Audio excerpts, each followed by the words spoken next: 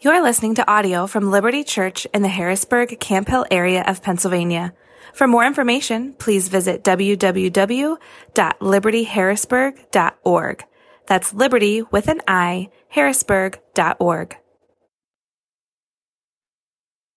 Well, we are going to be in Matthew chapter 5 this morning. If you have Bibles, you can start to make your way there.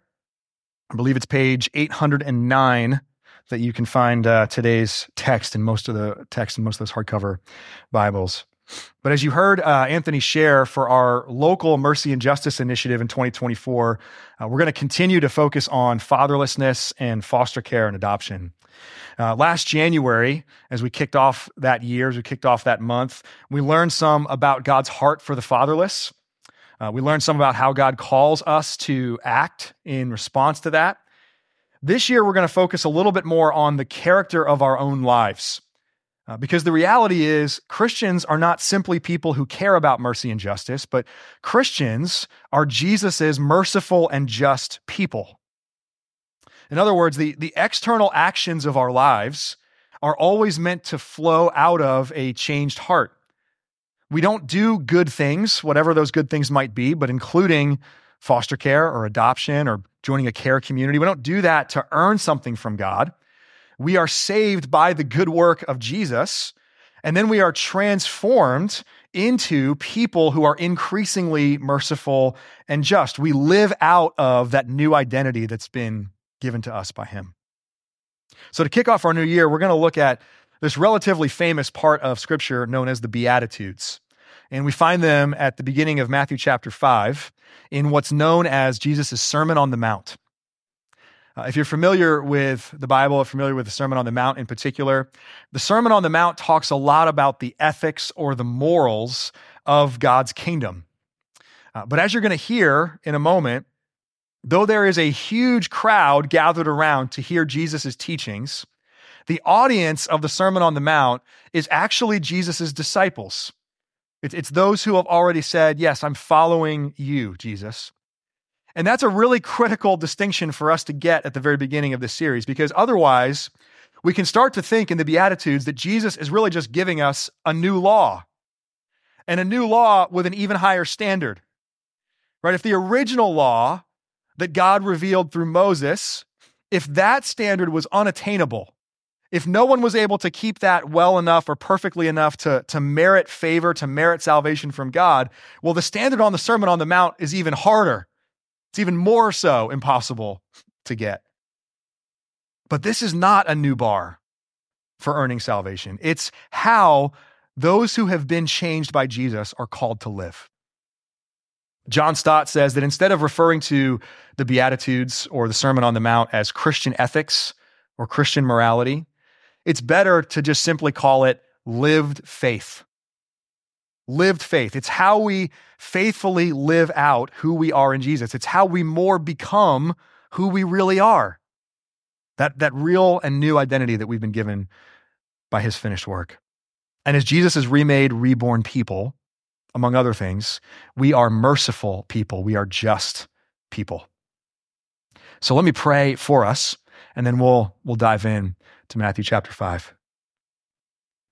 Our Father in heaven, because really that is who you are, God. You are our Father. Help us now to take you at your word. We ask this morning that you would lead us by your Holy Spirit, and that you would not let us close our Bibles. You would not let us walk out of this place this morning without being captivated by your promises and compelled by your mercy. And we pray this for our sake, Father, and we pray this for the vulnerable and for the oppressed, for the fatherless of this world. And we pray all of it in Jesus' name. Amen. I invite you to listen now with open ears to this book that we love. This is Matthew chapter 5, beginning in verse 1. Seeing the crowds, he, that is Jesus, went up on the mountain, and when he sat down, his disciples came to him.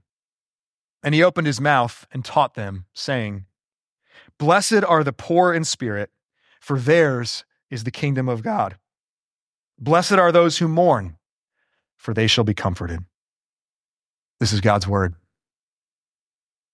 Before we look at these first two Beatitudes, it'd be important for us in this series to define a couple words. So first, what are Beatitudes?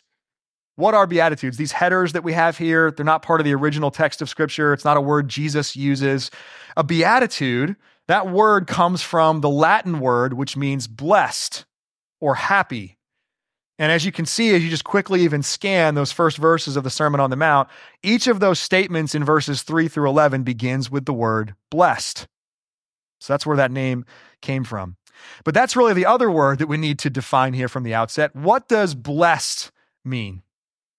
In Christian circles, when you ask someone how they're doing, they might kind of in a shorthand way simply reply by saying, I'm blessed, which often means just today's a good day.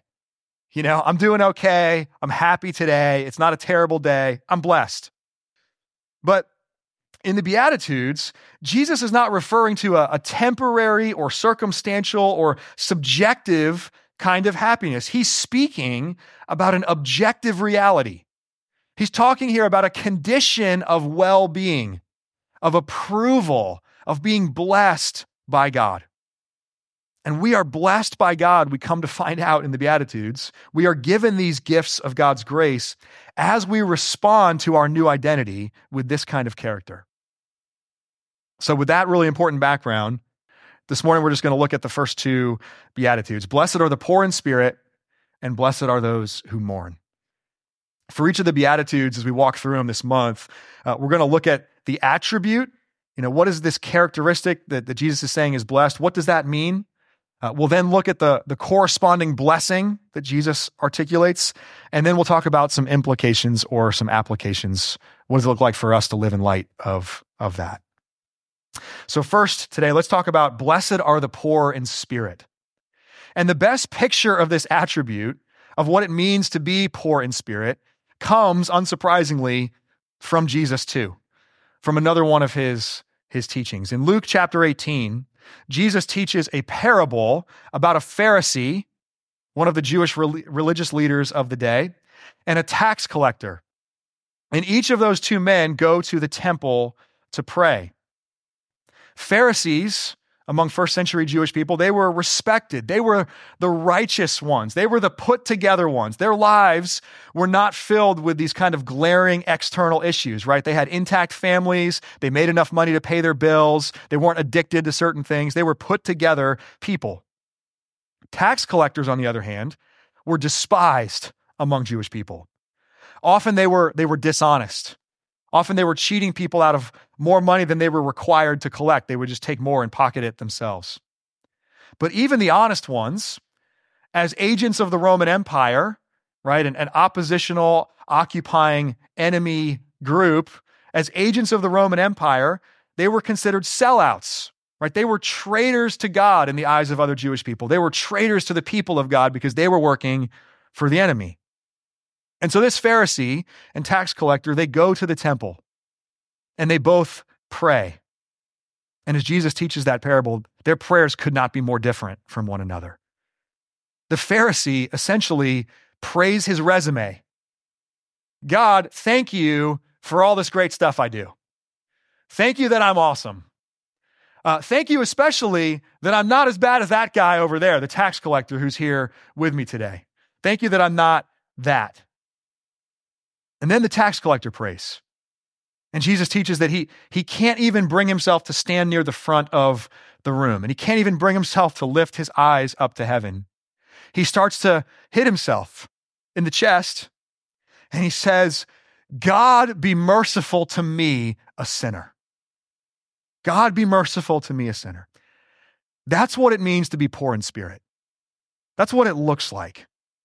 It's to know just how truly desperate you are for the grace and mercy of God. To be poor in spirit is to have abandoned self-reliance. It's to have abandoned self-confidence, trust in your own abilities, trust in your own efforts. It's recognizing that in ourselves, we have nothing to offer God.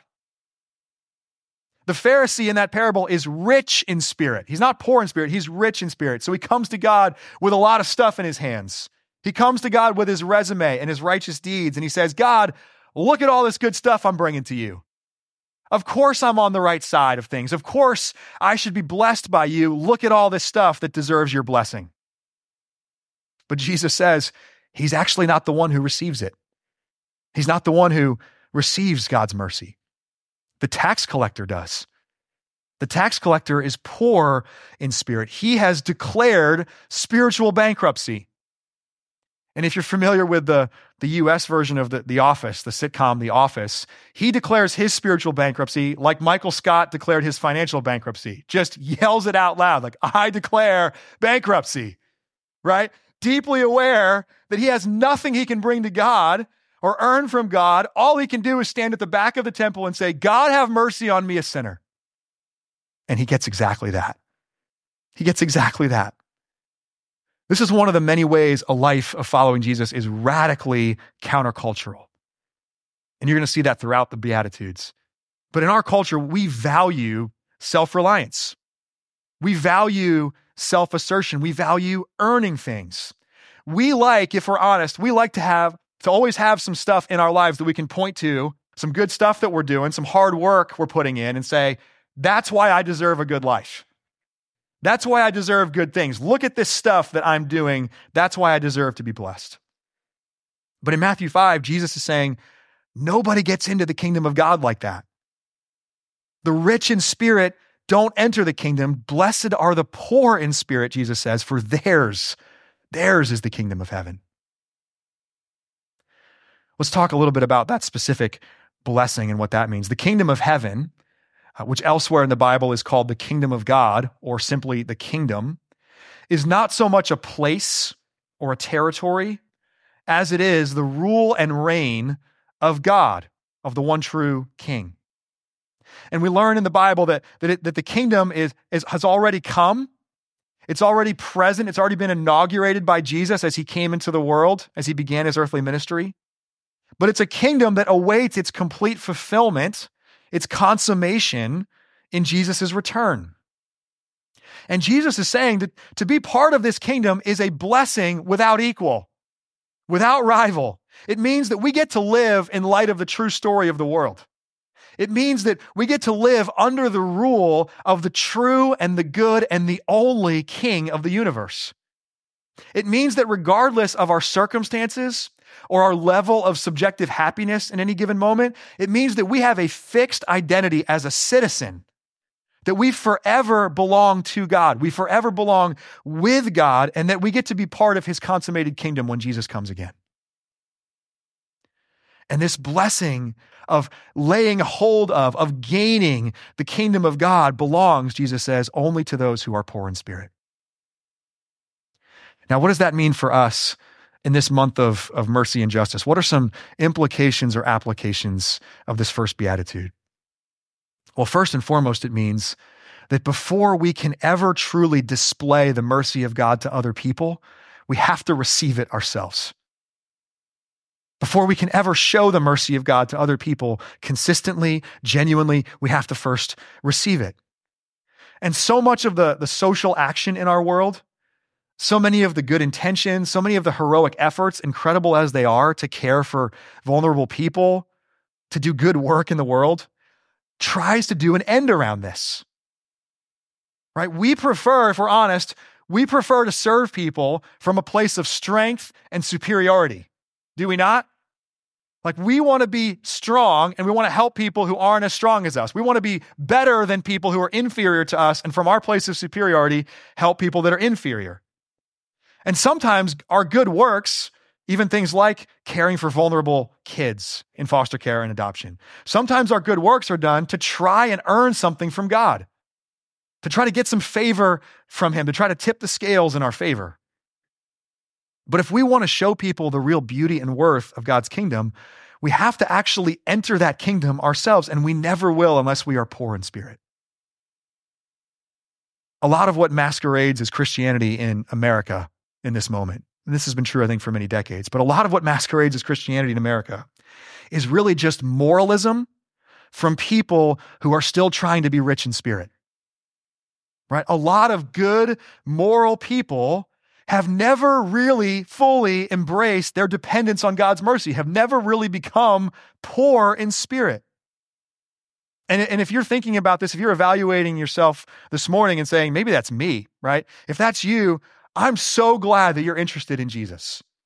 And I'm so glad you're interested in Christian morals and Christian ethics. There's probably, if I got to know you more, there's probably a ton that I would respect and affirm about your life and the way you live your life. But if that's you, I just want to implore you this morning, stop trying to earn something you can't earn. Stop coming to God with your hands full, with your resume in your hand. And please don't become a foster or adoptive parent. Don't step into these different efforts of mercy and justice that we're going to talk about this month as an attempt to show your superiority, to show your strength. Instead, bring your nothing to God.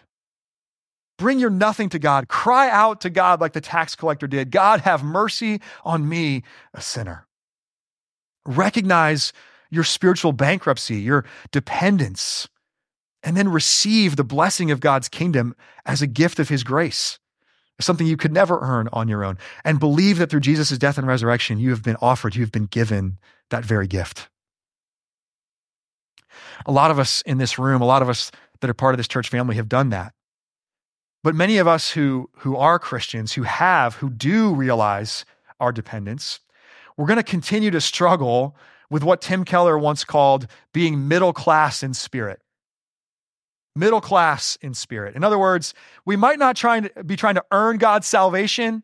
We might not be trying to earn entry into God's kingdom by our good works. We know better than that. We've maybe been around the church long enough to know that doesn't work. But we still want some credit for all of our efforts, right? We still want some kind of additional blessing for doing the right things. And so maybe this morning, as you think about it, you're not rich in spirit, but you're not really poor in spirit either. You're middle class in spirit. If so, I would call you this morning to remember how needy you are for the mercy of God. And when we come to this table in just a little while, this table is the weekly picture of exactly how much we need the mercy of God all the time. Right? This table exposes us as needy people who can't do it on our own, who constantly need the mercy and grace of God. Any ministry of mercy that we participate in, be that foster care, adoption, safe families, being in one of the care communities, all of that is meant to be motivated by the mercy that we have first received ourselves. And so let's begin this month acknowledging we really are, our condition left to ourselves, we really are spiritually poor beggars. That's who we are. But through the great mercy of God, through the work of his Son, we now get to be beggars who show other beggars where to find the bread. So blessed are the poor in spirit, for theirs is the kingdom of God. Second, let's talk about blessed are those who mourn. Blessed are those who mourn. There are, as I know you're aware, there are many reasons to mourn in this life. We mourn our disappointments, things which just have not gone the way that we thought they would go, the way we wanted them to go. We mourn losses. Loved ones die. Relationships end. We mourn changes. People move away. We move away. Jobs come and go.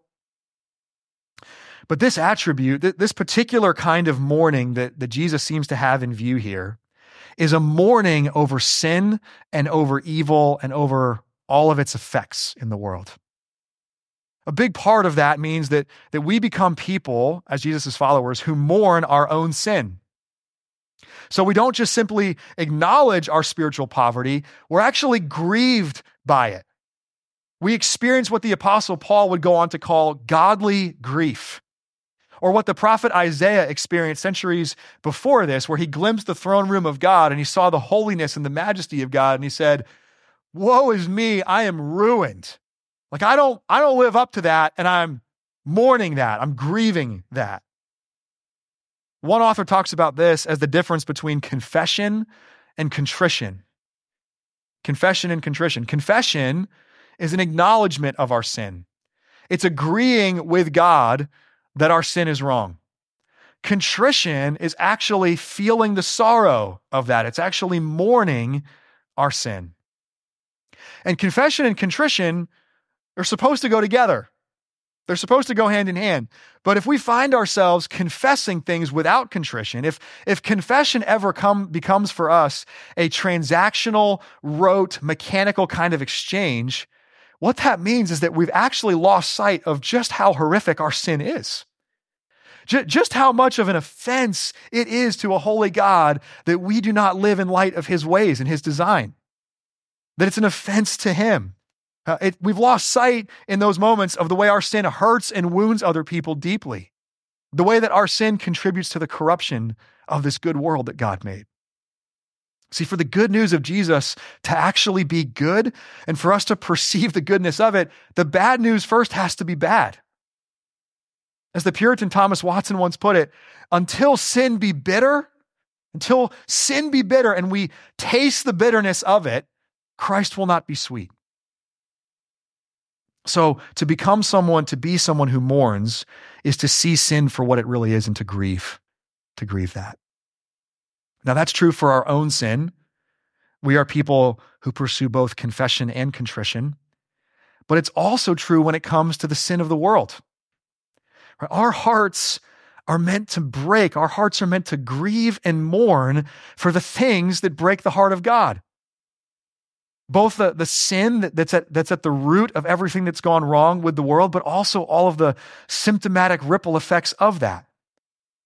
And again, this is incredibly countercultural. You and I live in a world which tries to avoid this kind of mourning at all costs. At all costs. The aim in so much of what we consume from an entertainment standpoint, the aim of so much of the leisure activities, the free time activities, the other kinds of things that our lives can be involved in, the aim of so much of it is to keep things light and superficial, right? Rather than entering in to the reality of what sin does in the world and mourning that, we prefer to be entertained. But Jesus' followers are those who mourn. And not exclusively, right? Christians are also people with deep, sustainable joy. But Christians are mourners. We are sobered by the fact that so much in this world at this moment is not the way it's meant to be.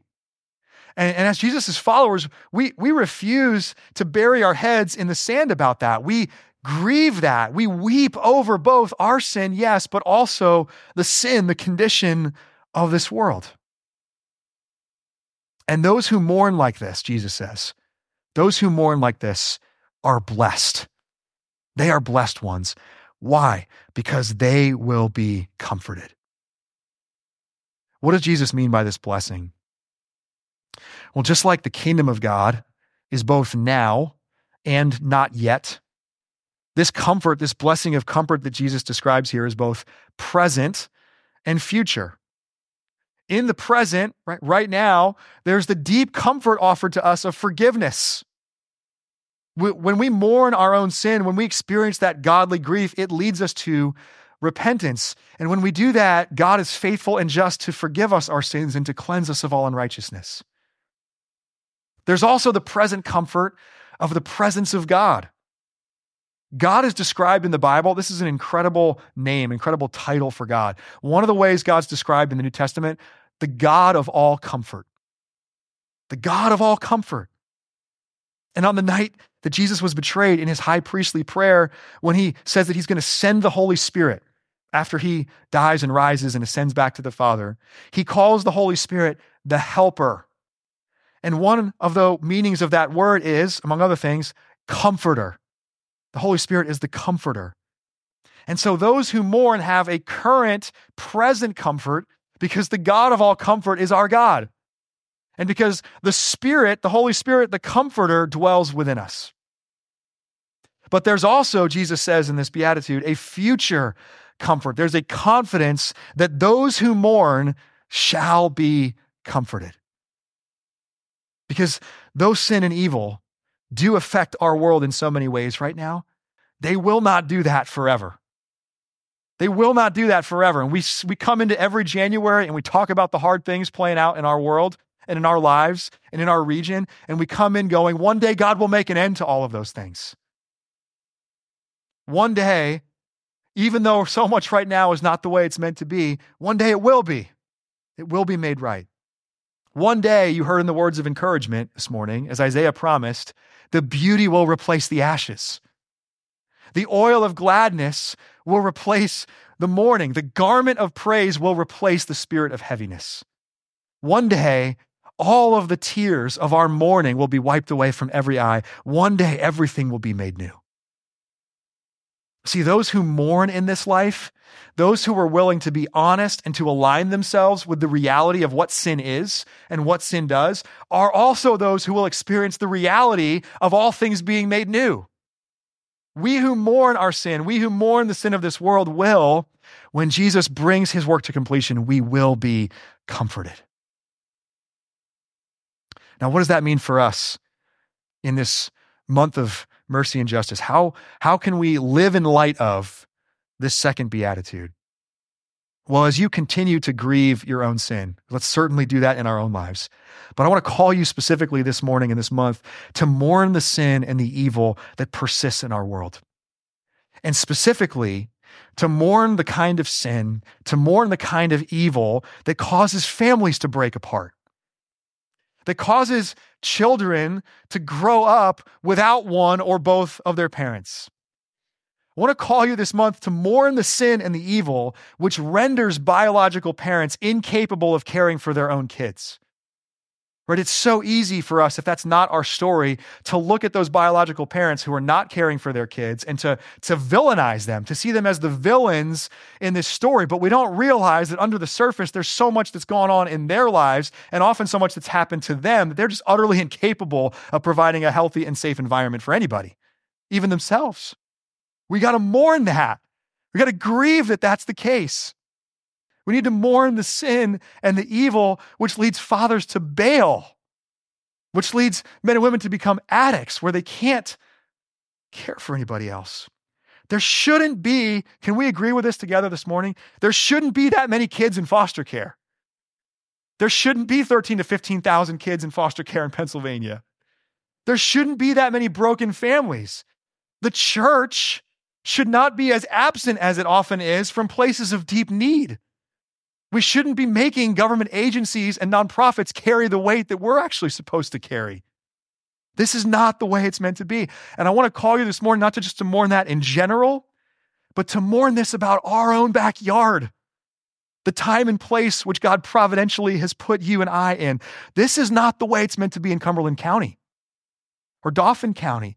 All right, Shay and I can look out our own front door at what has all the appearances of this nice, quiet suburban street 2 miles from here and have constant reminders, this is not the way it's meant to be. As you begin this new year, take the sin and the evil of our world seriously. Right? And rather than griping about things, because that's easy. Right? It's easy to complain. Rather than griping about the state of things, grieve the state of things, mourn the state of things. Ask God to really break your heart for the things that are breaking his. And then let that mourning, let that grieving, let that become our springboard for action. So men and women, Jesus has revealed to us in this sermon, in these Beatitudes, the picture of a truly blessed life. And countercultural, counterintuitive as it may seem, you are blessed when you are poor in spirit. You are blessed when you mourn. Jesus himself, the one saying these words, has shown us this path. Because Jesus, being equal with God, emptied himself. He had the resume of all resumes, but he humbled himself to the point of death. And because he did, all we need to bring to God, all we can bring to God is our nothing. And on multiple occasions in his life and ministry, weeping and mourning over the condition of the world, mourning the condition of the hearts of image bearers of God, Jesus, who is called in the Bible the man of sorrows, offered up his life to secure our eternal comfort. So may you know the poverty of spirit which secures your citizenship in God's kingdom. Right? May you know the mourning, the kind of mourning which lays hold of the God of all comfort. And may you know the mercy of God that you might truly show it to others. Amen. Let me pray for us. Our God and Father, you have sent your Son to be our Savior. And we thank you for that unbelievable gift of your mercy and grace. We have nothing to offer you, and you have offered us everything in Jesus. He is the light in our darkness. He is the hope in the face of hatred. He is our peace amid the turmoil of the evil and the wickedness of our world. And in your word, as we've seen, and now at your table as we come, we see Jesus and we know all of your promises are true. So before you send us out today, strengthen us to live in light of your salvation. Strengthen us to live in light of your mercy. Remind us of our poverty of spirit and of our welcome into your kingdom. Move our hearts to mourn our sin and the sin of our world, and then comfort us with your forgiveness and hope. And compel us, even as we come needy to your table this morning, compel us to live faithfully as your merciful and just people in this world. We pray all of this. We ask all of this in the name of Jesus. Amen. Thank you for listening to audio from Liberty Church. To learn more about our church or to listen to previous recordings, visit www.libertyharrisburg.org.